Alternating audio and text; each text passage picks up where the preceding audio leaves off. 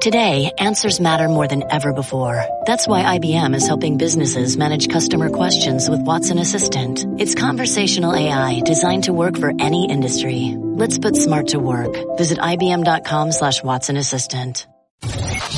You're listening to Anita Marks on 98.7 ESPN. Welcome into 98.7 ESPN. Anita Marks with another podcast because this is what I'm having to do these days. I'm not allowed in my studio because of the coronavirus. And so we're doing a ton of podcasts. And I'm really very, very excited for this podcast because I have two of my very dear friends who do a phenomenal job on the NFL Network, and that's Cynthia Frelund and Stacey Dales. Ladies, hi. Hi, how are you? I am doing as well as I can. I mean, ladies, I live in a petri dish. So, and it's quite frightening here in the tri-state area. But let's first and foremost, I mean, listen, I'm healthy. So knock on wood, like, you know, that's first and foremost whenever you talk to anybody here. It's like, how's your health? How are you doing? How's your family? How's everything? And I'm blessed that I'm healthy. I'm probably on the spectrum of crazy psycho bitch when it comes to when it comes to social distancing. Like, I'll go for a run, and if anybody comes within 6 feet of me, I'll start yelling and screaming at them, like, stay away from me! I have a ton of product. Like, I have a routine. If I go outside, I have a mask, I have gloves. When I come home from the grocery, I leave my bags outside. I wipe down my broccoli before I eat it. I am on the extreme of like uber careful. So if I get it, something's wrong. I'll tell you that. But other than that, I'm doing okay. Stacey, let's start with you. What's going on in Chicago? How are you doing? And how's Chicago doing in regard to dealing with this? Well, it's really good to hear both of your voices. First of all, I think that we're all missing interaction. So thank you, Anita, for setting up a platform like this. It's bizarre. I mean, I can admittedly say I've gone in and out of bouts of some sort of depression over what's happening and the sadness that I feel for people everywhere. It's almost like we're in a twilight zone. This is the new normal. Everybody, gratefully is most people are trying to conform and adhere to this.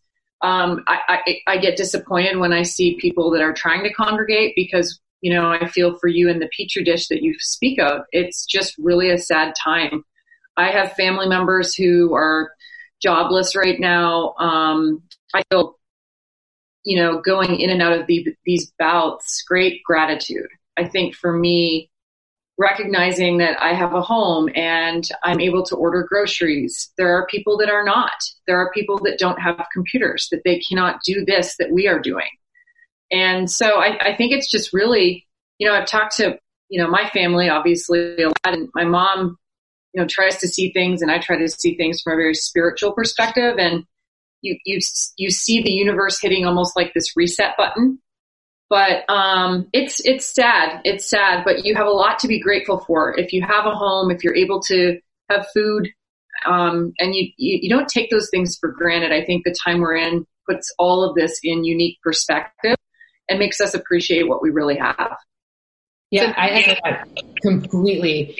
I'm not in Los Angeles, so I'm near the beach, and they've shut down like the walkway to the beach, which is difficult on residents because now you're walking through like an alley or you're walking on the sidewalk, which is too close to other people, in my opinion. So when I look at like what the changes have been, that's the primary one is like the space outside is a little bit different here because I think early on in social distancing, people were not mindful of the beach. Like the first week that everything really shut down in Los Angeles County, people like made their way to the beach and it almost looked like a summer weekend. So, and I remember, my roommate and I were on a walk. We're like, get out of our town. You're ruining it for all of us to stand outside. So adapting to that new normal has been tricky because it does make you realize how much you appreciate the smile from the guy at Mickey's Deli or like the quick hello or like the familiarity of something.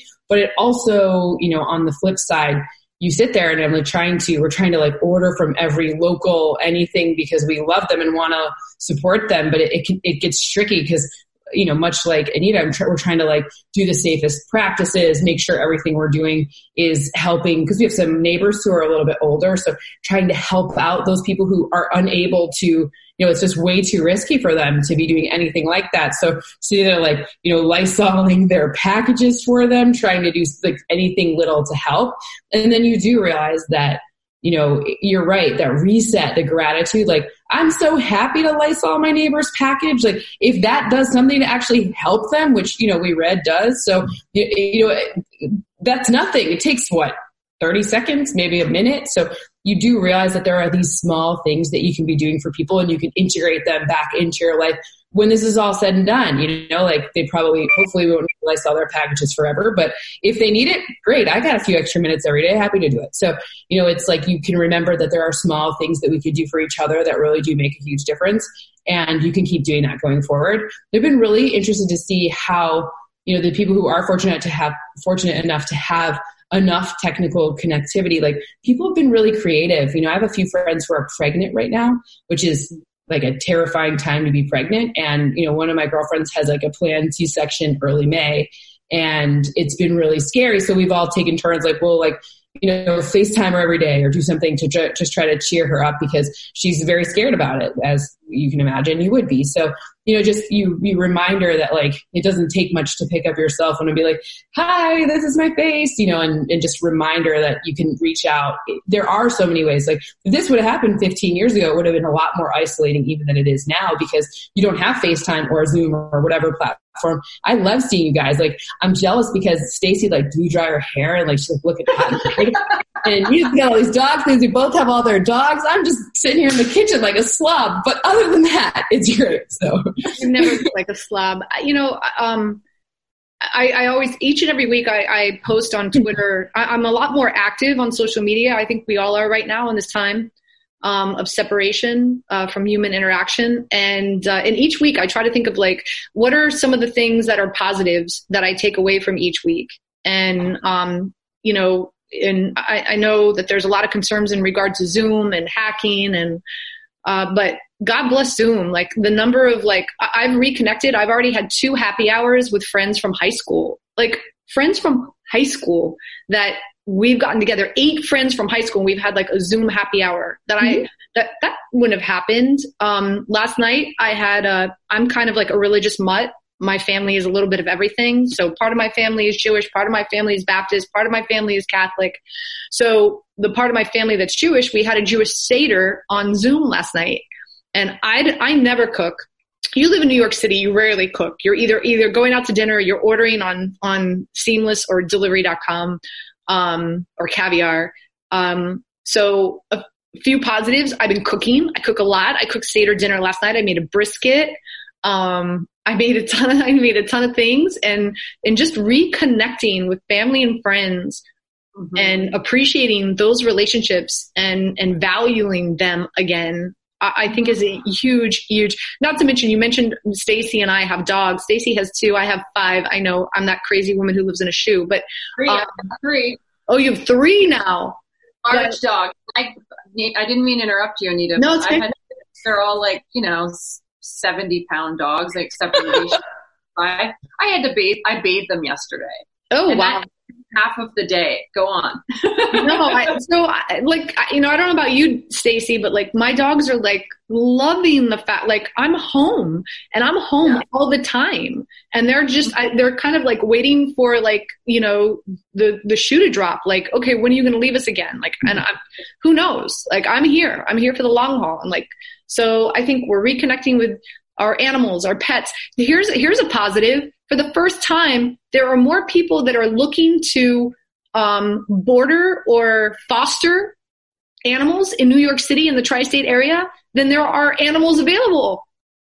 Because people are home, they can't go anywhere, so they're like, this is a great time for me to foster a pet. Like, so as horrible as a situation this is for us, each and every week I try to find the positives in how our lives have all changed.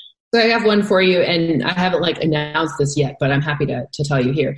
I've been spending the past 2 weeks because I was like, what can I do to give back that's unique to me, right? Like, I'm happy to give money, and I'm very blessed to have a job that's a contract job. So right now things are okay. So I'm glad to help however I can. So I was like, what's a unique way other than donating? And I'm happy to do that. So I've started creating, they're going to launch next week. We're going to see how it goes. Let me preface this by saying I am not a teacher, but I'm going to be doing these math hangouts. So I've created these worksheets, and they're on math topics, and we're going to do it every 4 days a week. And the first one's on mean, and the second day median, the third day mode, and then the fourth day we put it all together. So we do mean versus median versus mode. And I reached out to some people who are way cooler than me, some football players, and I had them read word problems that I wrote about them. So the first one is Michael Thomas being I set an NFL record catching 149 passes. There were 16 games. What's my average catches per game? And then we can talk through with the kids how to solve that problem. And to again, I'm not trying to just making math maybe a little more cool. So I'm going to start doing that. You'll see me post on my social about that. Let's be honest. We got to get with these. We need to make sure Zoom stays safe here. So that's what I'm working through right now. But that's awesome. That's fun. That's fun. Math hangouts, making math cool. I think that's awesome. And I just think I go back to the word perspective. We all work and cover sports and have worked in sports for our entire lives. And Cynthia does an amazing job analytically for our network. Anita, you're just so vast in what you do. You played football, for God's sake. When I think about the perspective, I just, pray that people stay busy. They stay humble through this. They express love in different ways. And in times of crisis, we learn about one another. And I think for us that work in the NFL and cover this great sport, we should feel very blessed that things are going on. Every sport has had to shut down. And I think the NBA unprecedentedly set a tone that everybody sort of followed and it had to adhere to. And here we go with the NFL draft. And I would hope that instead of complaints or why can't we see, why can't people have draft visits and this and that, the draft is still going to happen. And, there are things that are still happening that we can look at and say, let's figure out solutions. Let's be solution based. And here we go. Again, I've been really impressed by teams. I've talked to probably more than 20, but less than 25 teams about creative solutions to finding ways to, especially for the draft prospects who aren't Power 5 school, they weren't students at that school. They've been creating amazing. There's one team, and I can't call them out, but you can imagine who they are if you know anything about the draft world. Like a guy on our network who covers the draft, he may have worked there before, just saying. They have the most amazing solutions to some of these questions without pro days. And they have never viewed, everyone I've talked to there, they don't view it as anything other than, great, this is what we have to, they're not whining, they're not complaining, they're just okay, good, now we just have something else to figure out. We need this answer, this is how we're going to go about finding it. And these teams have really adapted. This draft will separate the people who do the work throughout the season, who have good communication, who have scouts that really understand what they're supposed to be doing, a front office that knows how to execute the plan, and a coach who can communicate what he needs, way more than any other season, because the scouts aren't really talking to each other. They're doing their own work. So I do. So again, it's Anita Marks, Cynthia Frelund, Stacey Dales, of course. So Stacey Dales and Cynthia Frelund, you can see them all over the NFL Network. I do want to we're going to dive into the draft, I promise. But before we get to that, I do want to discuss a few other things. And I guess first and foremost is yesterday, Tom Brady spent a lot of time on the Howard Stern show. I don't know about you guys. A lot of, I sat there and I listened the whole time. It was brutal. And I took notes, and of course I sent them to you guys. But so yeah, I thought it was very interesting. I thought, at least for me, I've never covered the Patriots. I've never met Tom personally. I want to assume that we saw a different side of him, and a part of me is kind of excited for the Tom Brady we're about to see in Tampa, unleashed, unhinged, playing with Bruce Arians. Now, I know Bruce. I would imagine that you guys know him as well. Night and day from Bill Belichick. I am just based on the little bit of what we heard from Tom Brady on Wednesday with Howard Stern, that we are embarking on a new side, a different vibe, a different Tom Brady, and for the first time, I'm actually kind of excited about it. What are your thoughts? Well, he is, to me, clear. I mean, he's the greatest quarterback. There's so many great quarterbacks. He's the greatest quarterback of all time. He's a winner. He's an absolute plug in and win kind of person. And what I respect about it is, you think about the word pressure, and now you're going to leave a franchise where you spent 2 decades, and you're going to go, join up with Bruce Arians, who I agree. I think it's really a perfect fit because, I mean, it's a guy who coached Ben Roethlisberger and Carson Palmer and understands how to be a player's coach, which I think will be great because here you go, Tom, here are the keys, right? But you think about leaving a place after 2 decades, and now you're going to go take over a team that, frankly, we're going to cover now. I mean, think about that. We're gonna go to Tampa and cover the Tampa Bay Buccaneers because Tom Brady is there, and how that energy and now the pressure on his shoulders. Can he be Tom Brady that we saw for 2 decades with New England Patriots? And now he's going to have to sort of create some magic in Tampa. And so I respect that transition. What I found most interesting from his Howard Stern conversation, you guys, was he basically said he knew before last season. So we were talking about a team that didn't do what the Patriots do last year. They were 15th total offense in the NFL. He had some elbow issues, whatever. He knew before last season that it would probably be the last season. And I think that kind of was reflective of the way that they performed. And the achievements that we had seen with the Patriots for so long weren't there. And the fact that he knew before last season that it was probably the end, I think was indicative of the season they had.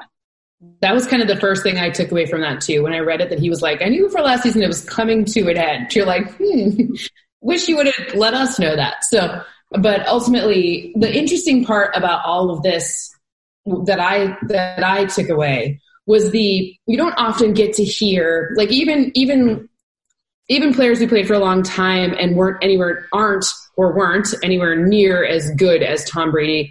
You don't usually hear that like self-reflective, like, hey, like my wife told me that I wasn't being a good partner at certain points, or, like you don't hear the honest moments of all of that. Maybe it comes out in a book like several years later, but definitely not real time. So it was interesting to see like this narrative, like how many more, like if you take just the small parts that they distribute on other television shows, right?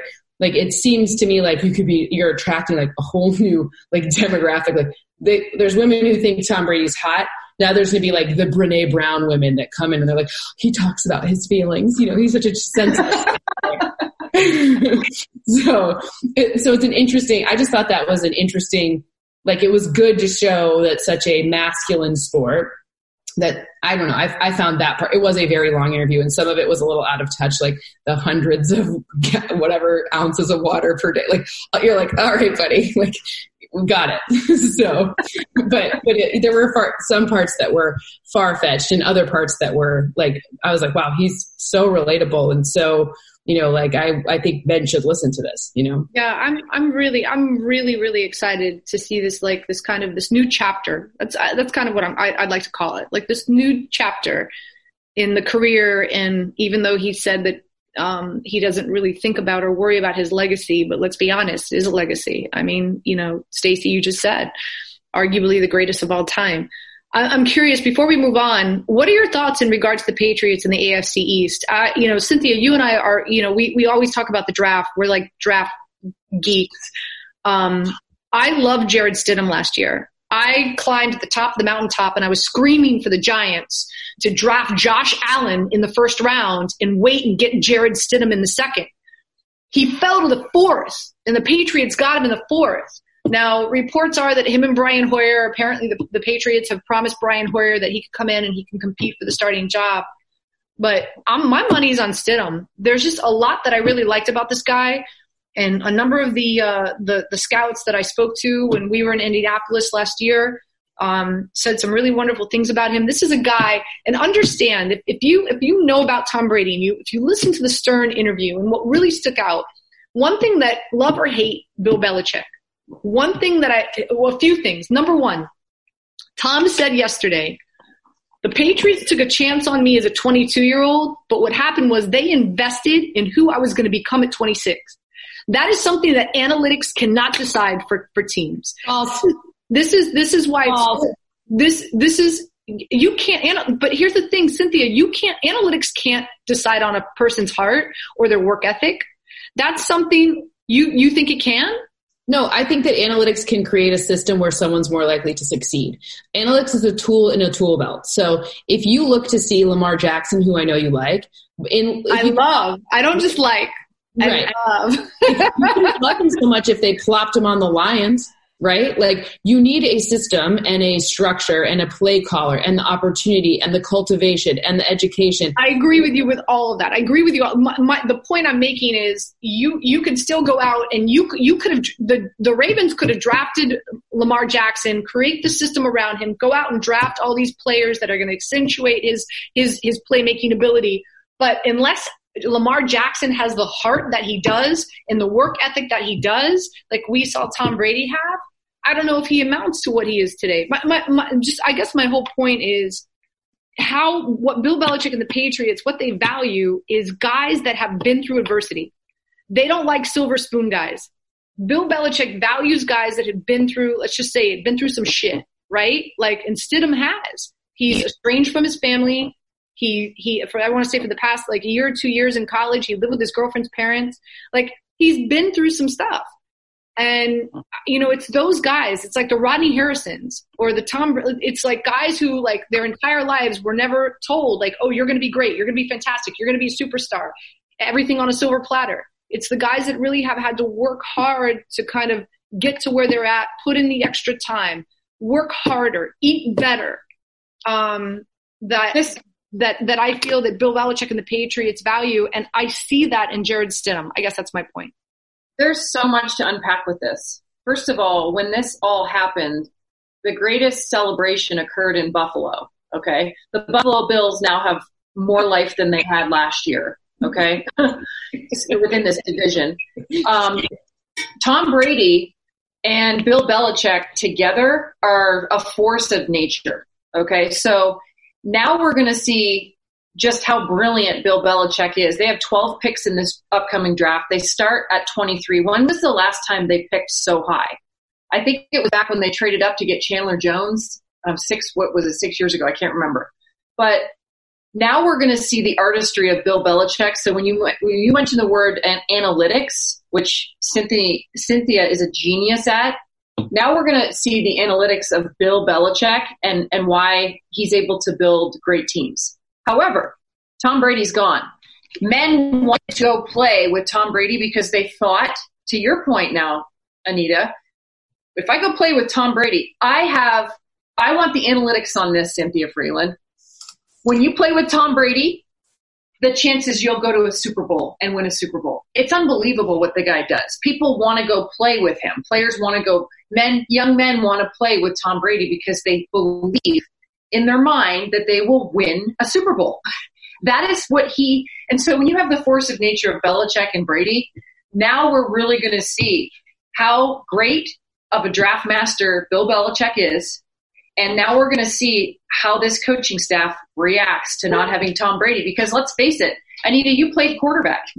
When you step on the field and you have to audible or you have to change that play, nobody does it better than Tom Brady. I mean, I think in the Howard Stern interview, he talked about if there were guys on the field that he wasn't comfortable with, he just wouldn't throw the football to them. I mean, that's the power of Tom Brady. So I think there's a lot at play here. And I will also say this. I know we're going to get into the draft, you guys, but coaching staffs and teams that have experience, that have been together, think about all these staffs that are brand new. I mean, you've got Ron Rivera now, who's in Carolina, Joe Judge with the Giants. Who am I missing? Matt Rule in Carolina now, replacing Ron Rivera, who's in Washington. Kevin Stefanski in Cleveland, and Mike McCarthy returning to coaching in Dallas. All these new staffs have to figure each other out this offseason, and that's, to me, got to be a great challenge for them. But the Patriots, they've been together. They've got their ensemble. And so we'll see how great Bill Belichick is with this draft and what he does with, if it is Stidham. I think Brian Hoyer's a fantastic guy, but he's a backup quarterback. So who is your starting quarterback going to be? Are they going to make a move to get a quarterback with all that leverageability they have with the draft this year? This thing, to me, is just loaded and fascinating. I think your thoughts on the AFC East. What's that? Your thoughts on the AFC East. So by the way, just I think the Bills win it. In fact, the minute the news, Cynthia, you would love this. I was hosting my sports talk radio show when the news broke that Tom was going to Tampa. And while I was on air, I was multitasking because, that's what us women do best. And I went online, and Bills to win the AFC East was plus 350. I got it, Mama. I got it at plus 350, Bills to win the AFC East. Stacey and I don't know what any of that means, but we think it's very impressive. It means I laid $100 that the Bills are going to win the AFC East. And if they do, Mama's got a new pair of shoes. Anita, that's what that means. We still don't know what that means because we work for the Shield. I know. I don't. Growing up as a kid in Canada, Canadians are like, hockey is religion. But in my household, football was religion, and my dad is a diehard Buffalo Bills fan. I think they're going to win the division this year. I'm going to go out on a limb. I love Josh Allen. So do I. I love Sean McDermott. I think he is just an outstanding leader, and to me, they're just a fascinating team. They run the football. They've built that offensive line. I think what they did last year was they were knocking on the door, and I would say Patriots fans are going to have a run for their money this year. I think the interesting one here, there's two things. Like the AFC East to me now, it's anyone's game. Now, I do think the Bills probably have the edge, but I don't know when it comes to there could be Miami has 3 picks in the first round. They've got a lot they made some good free agent acquisitions. They've got a lot of crazy factor. And by crazy factor, I mean, what's their roster going to look like come August? We don't know because they have so many different possible options that they could take that if somehow they got Joe Burrow, you'd probably feel a little bit different about it. So while I think that what Anita's strategy was early was very smart strategy, if I knew what that meant, then I still think that I don't necessarily think it's runaway Bills. I do think right now the Bills are the front runner, but I think this one's kind of it's going to be an interesting division because if you look to see, there's something missing from the Jets, a few somethings, probably that entire O-line, just a thought, and then there's some things that are missing from the Patriots clearly, but they still have got a really nasty defense, still really important part of their team, and then there's the Bills. Josh Allen's super fun to watch, and now you've got Stephon Diggs there, and they've got a great defense, but I'm not sure, how do they piece it all together? Because I'm not sure when it comes to, does Stephon Diggs fit with what they're trying to sure, they might think so, but now they can't really draft anyone to kind of help out because they had to give up a lot to get him. So are they keeping it young? I'm not sure, right? And then going forward, then the Dolphins are this mixed bag of I don't know what you're getting there, right? So you have there's just a lot of potential weird disruption in that. And it's going to be an interesting one. It's going to be an interesting one to watch.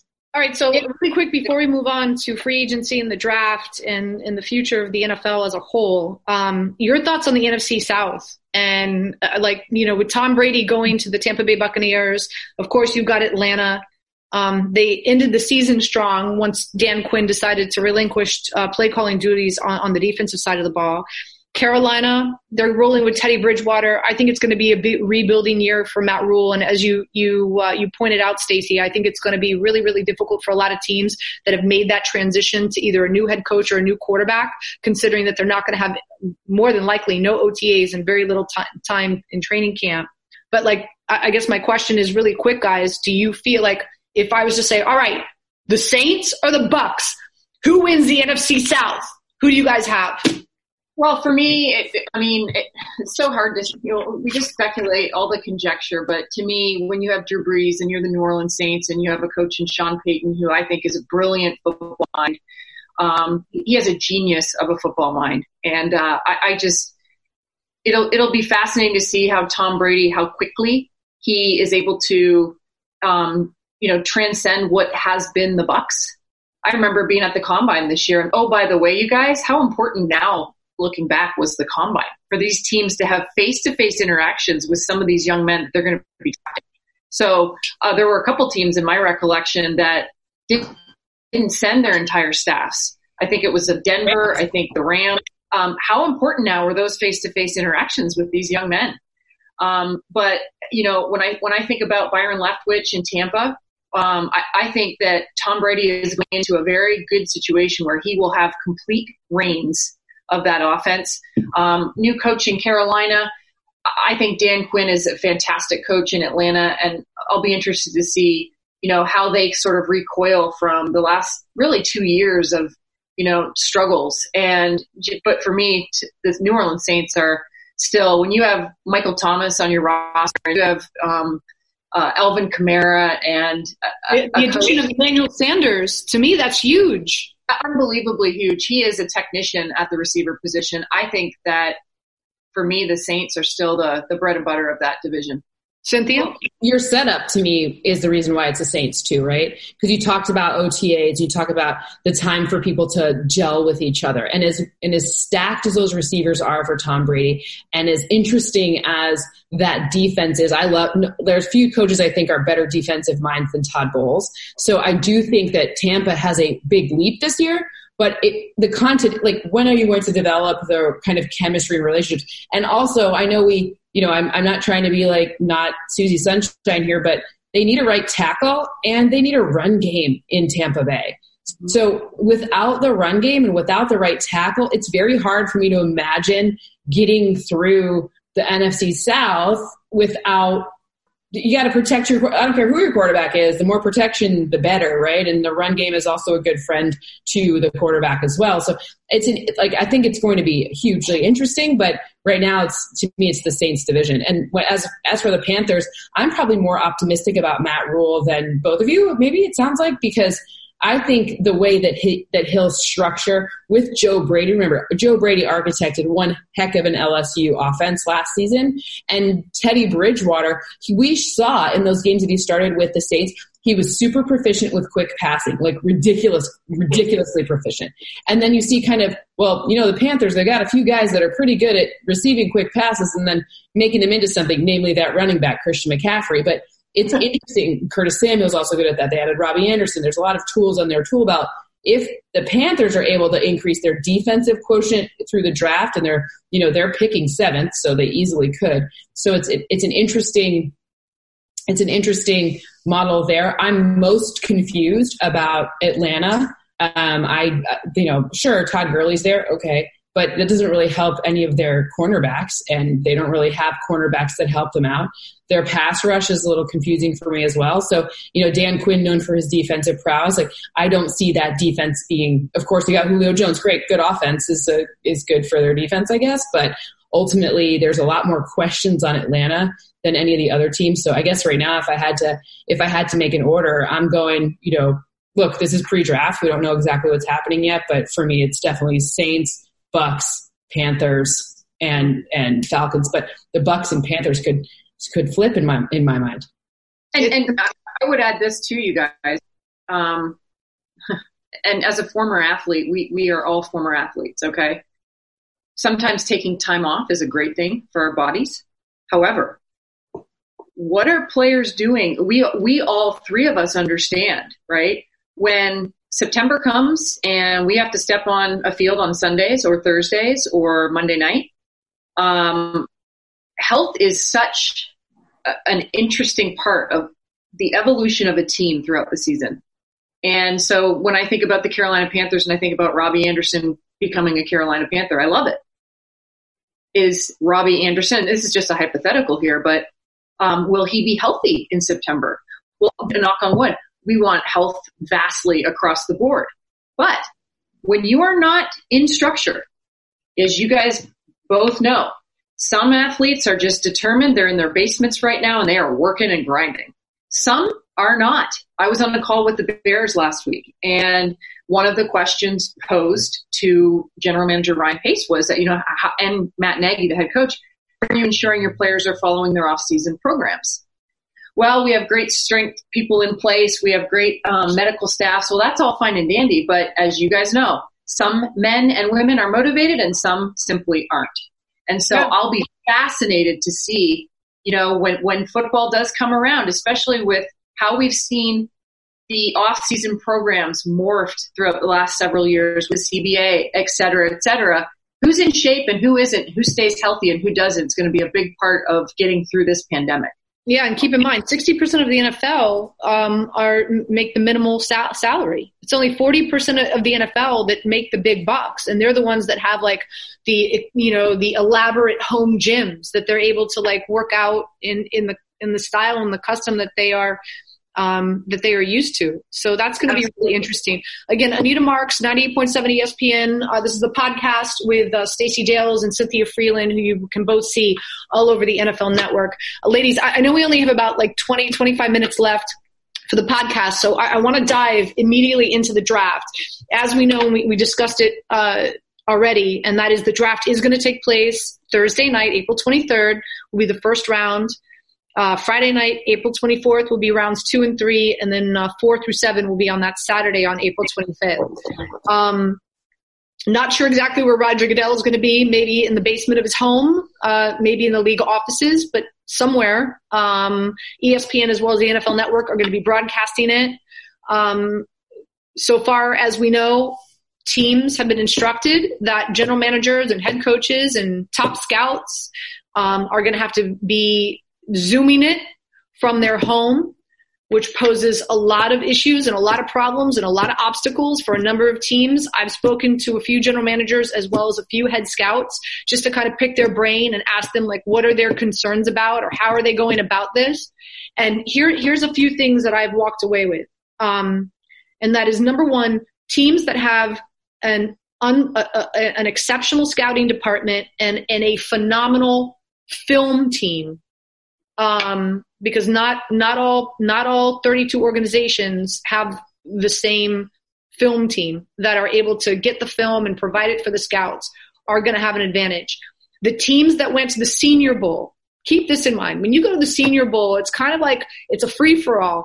And I was told that nobody does the Senior Bowl like the Saints. Saints get there the day before it starts. They're there for the entire week, and they send the entire staff. And they stay there for a few days after as well.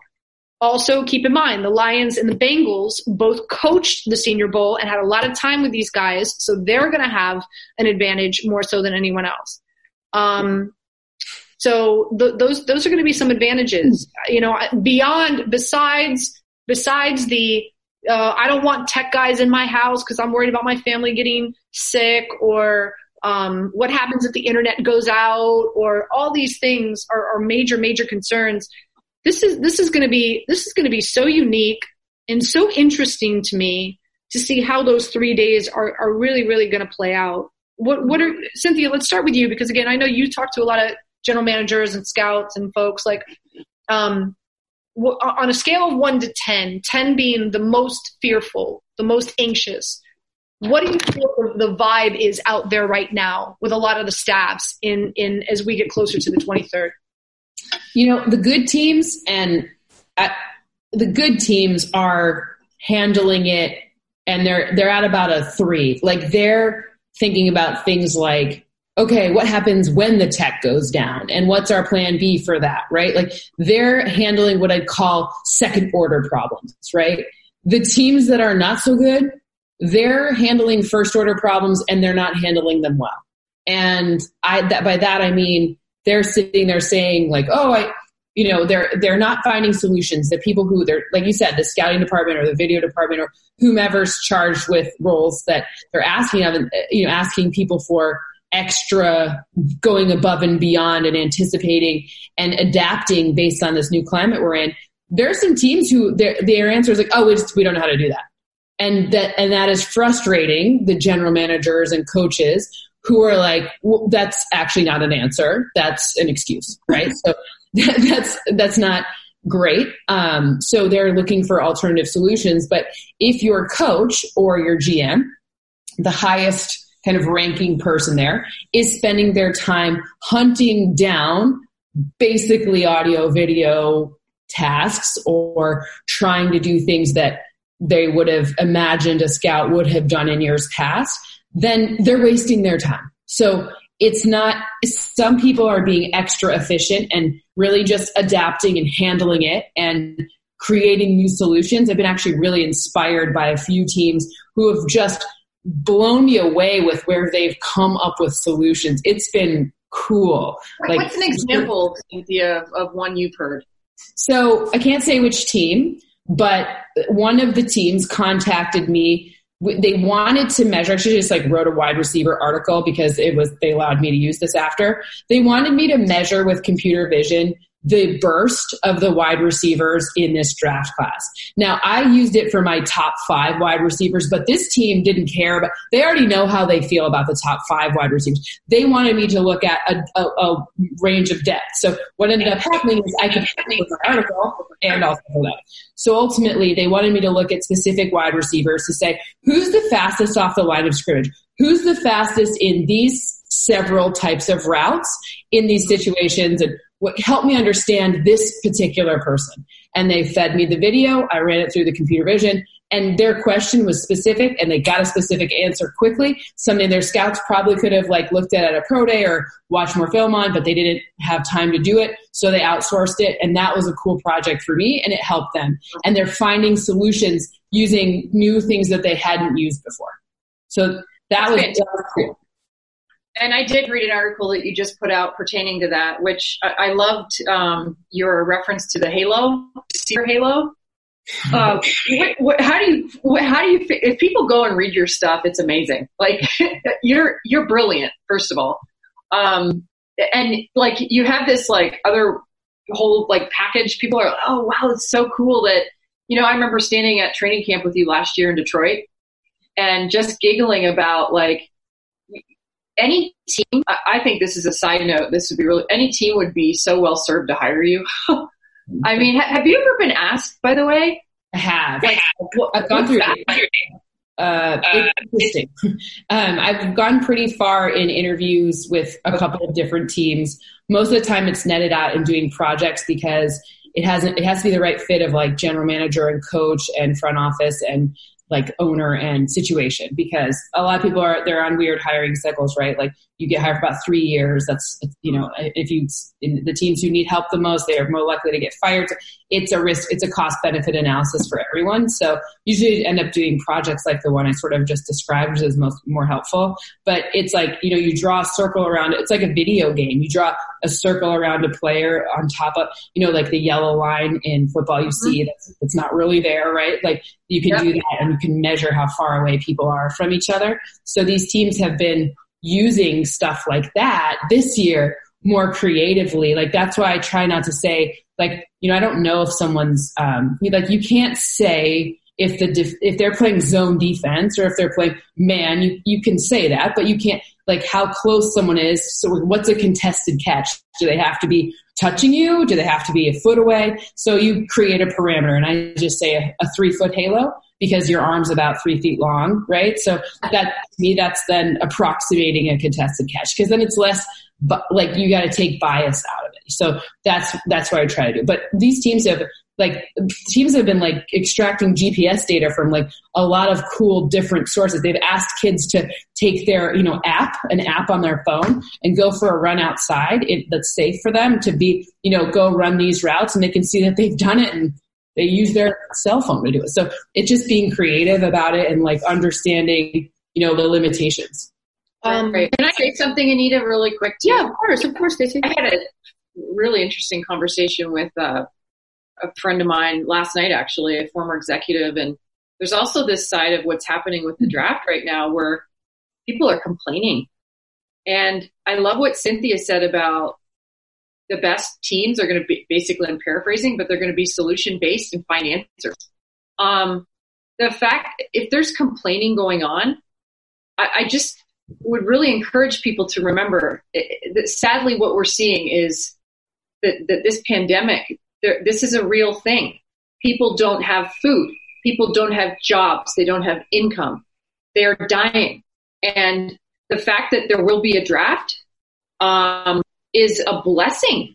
And this is all going on. And that's what we started this conversation, this podcast, is to have this perspective of, complaining. This is not the place for complaining. And the conversation I had last night is there are some who are almost angry by it because, be grateful for the fact that and yes, there's a lot of money here involved. And the NFL is an incredible enterprise. I'm so grateful to be a part of it and to cover it. And I love these teams and these players and these coaches. And it is a source of entertainment for so many people. But keep the perspective right now, because if you're complaining that you can't see players, maybe there's a different tone you should consider, because the draft is going to happen and life is going to move forward, and we are going to have falling at some point. I think what's happening is that people are being taken out of their comfort zone. Like I'm somebody, I love change. I'm someone who just loves change. I've lived in a variety of places. Like I embrace change. I think change is good for you, and change is good for life and experiencing life. But there's some people, let's be honest, ladies, there's some people who are terrified by change. They're terrified by it. And this is going to be a draft unlike any other. And I think and let's be honest, the NFL, it's like, the good old boys club. A lot of guys, you've got to be in this business for a long time. I know it's slowly changing, and there are a few clubs out there that are young and innovative. I get that, but the majority of them are not. And I think that they're kind of frightened. And like, for example, let's talk about Kevin Colbert, GM of the Steelers, coming out and recommending that he's suggesting that we go 3 more rounds. Now, I've asked that question to a lot of scouts out there, and they're like, absolutely, because you know what's going to happen? Once the draft is over in round 7, then comes and look, it's a podcast. I don't care. I'm going to curse. It's a shit show. What happens is now you have all these undrafted rookies that, imagine this, draft is over, round 7, final pick is made, right? All of a sudden, you've got all these scouts and all these general managers that are now on the phone blowing up players, blowing up agents, trying to get their undrafted rookies into their camp, but they are under a salary cap. So now, let's say, Stacey, you and I both work for the Pittsburgh Steelers, and you're talking to, like, we got to make sure that we bring in 2 extra running backs as free agents. That's kind of rule of thumb, right? In regard to, not undrafted rookies.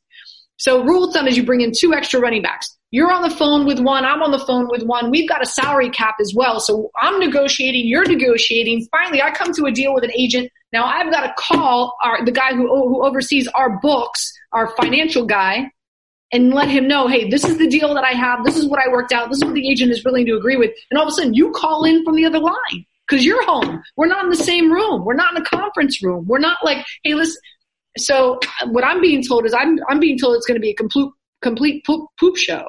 So in order to 86 that, and if you've ever been in the service industry, you know that means in order to nix that, why not extend the draft for 3 more rounds so that you're not going through this insane process of trying to sign these undrafted rookies? Well, these are the obstacles. The only counterpoint to that I would have is I'm pretty sure, now don't quote me on this, I could be wrong. The rules of the CBA are different for how much you must pay. There's something about pay there. So switching it right now, I think would be very difficult in terms of, and they just went up, like now rookies who actually make the team make a lot more money. But I think in terms of like, because those undrafted free agents that they sign right at the end and they'll get a deal for like, $50,000 or whatever it is, like, I don't know. It would be hard to switch it this year, but going forward, okay. But, I don't think it would be impossible. I just think it would be very hard to do. Yeah, and these are all things that would typically or otherwise be hashed out at owners' meetings and annual meetings and, whatever, perennial meetings, whatever you want to say. In trying to get collaborative efforts of magnitude of this nature right now, they're not going to happen. The best thing I think that we can do as a league is really appreciate where we're at, find solutions given the situation, and go forward with the best tools and knowledge that we can. And adding more rounds and this and that, it's not going to happen. What's going to happen is the draft is going to take place at the end of April. We're all going to have to accept how it takes place. The coverage will be less, but it'll be, I don't even know how to say this. Like we don't know how any of us will be affected by it. We don't know if we'll be working. I don't know if right now I won't be reporting from anywhere except here in my home office. So, We should have a Zoom with all of us. We're going to see this draft happen. We don't know really how that's all going to happen. We know that all the networks are having to come together right now and really collaborate and figure out the best platform. And it's the nature of where we're at, period. I know we have about 10 more minutes, if that left in the podcast. Again, Cynthia Frelund, Stacey Dales, Anita Marks here on 98.7 ESPN. Let's end with this, and that is, we're sitting here and we're talking about the draft and Tom Brady playing for the Tampa Bay Bucks, but we're not even 100% sure that we're going to have a season. We're hoping. The NFL is saying that the season is going to start on time. The schedule is expected to be released on May 9th, and I want to be optimistic because I'm an optimistic person. I'm a glass half full as opposed to half empty, but we just don't know. I mean, there's a chance that no OTAs, limited training camp, limited season. Maybe it's not, 16, 17 weeks. Maybe there's no season at all. There's also this wild notion that the NFL takes all 2,500 players and quarantines them in some area in the world and has them play on fields with no fans and just televise. So, Stacey, let's start with you. Like, based on the conversations that you've had and what your gut's telling me and what you're feeling, do you think we're going to have a season? And if we do, how do you think it's going to play out? My greater faith tells me we're going to have sports again and we're going to have football.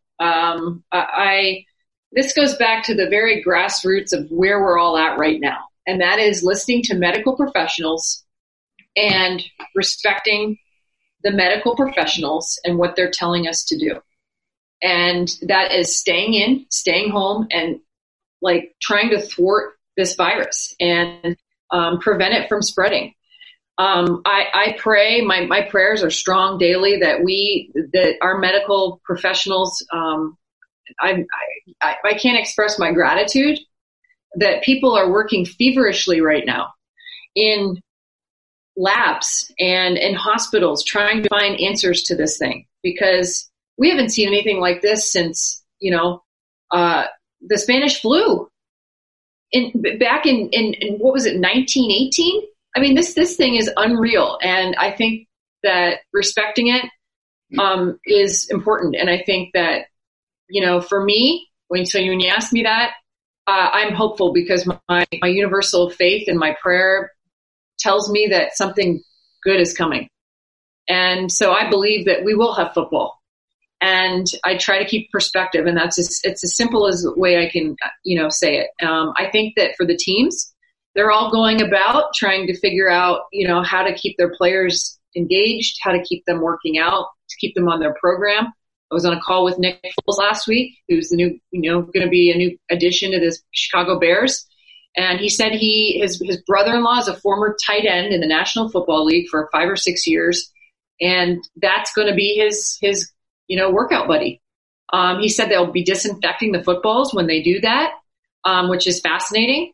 I think there's a lot of stories around the league at people that are going to try to be conscientious with this thing, but you've got to stay involved. You've got to stay engaged because when football does come back, who's ready? Who has been working out? Who's been doing their part? Virtual, position coaches working with their players positionally, stuff like that. It's but it's real, and we're here. And but my prayer tells me we're going to have football. As I smile through that, I'm trying to keep that perspective because we can't get too negative. We've got to try to stay positive. So I'm with you on the glass half full. Cynthia, how do you when you envision what potentially best case, give me best case scenario. I mean, obviously worst case scenario is no season. And again, this is a $16 billion a year industry. I doubt that will happen. I do believe that we're going to have football in some way, shape or form, but give me the two sides, how you see this playing out. Well, first of all, I don't think I can say it better than Stacey. So that was awesome. And I love all of that sentiment. So honestly, the way that I think the NFL, I'm an optimist too. I think the NFL has one main advantage over NBA or anything else. And that advantage is that our season doesn't start until September. And given the fact that sure, we can release the schedule as we should, because why would you plan not to stay prepared, stay ready, stay looking for opportunities and trying to kind of put success out there in the universe, right? But if you have to change it, you can change it later. It's not like it's etched in stone and we can't, sure, release the schedule. Let's be excited. Let's be positive and happy about something, because if we have to change it, then we have to change it. But we're doing our best right now, right? That advantage of time is something where every single one of us, right? You can view this time as that we're stuck in captivity, or you can view this time that you're in a cocoon and you need to come out better, right? So that's every single one of us in every way. So when it comes to football, for me, being able to plan and should find solutions, it's just going to make it better for when it does come back, whenever that is, because ultimately that planning and those efforts, it's not like they're all for naught. It'd be great to have your virtual position coach so that you can refine the way that you make practice in 5 years. Right? So you've gotten a template in place so that you're more efficient going forward. It's not like any of this time is wasted. It's all about your mindset. So for me, it's just staying in that, that good space where everything makes, you better, not just for today, but for the future. And the world's changed, and you either have a chance right now to be a part of the positive, good growth, or to be dig your heels in and think everything's awful, right?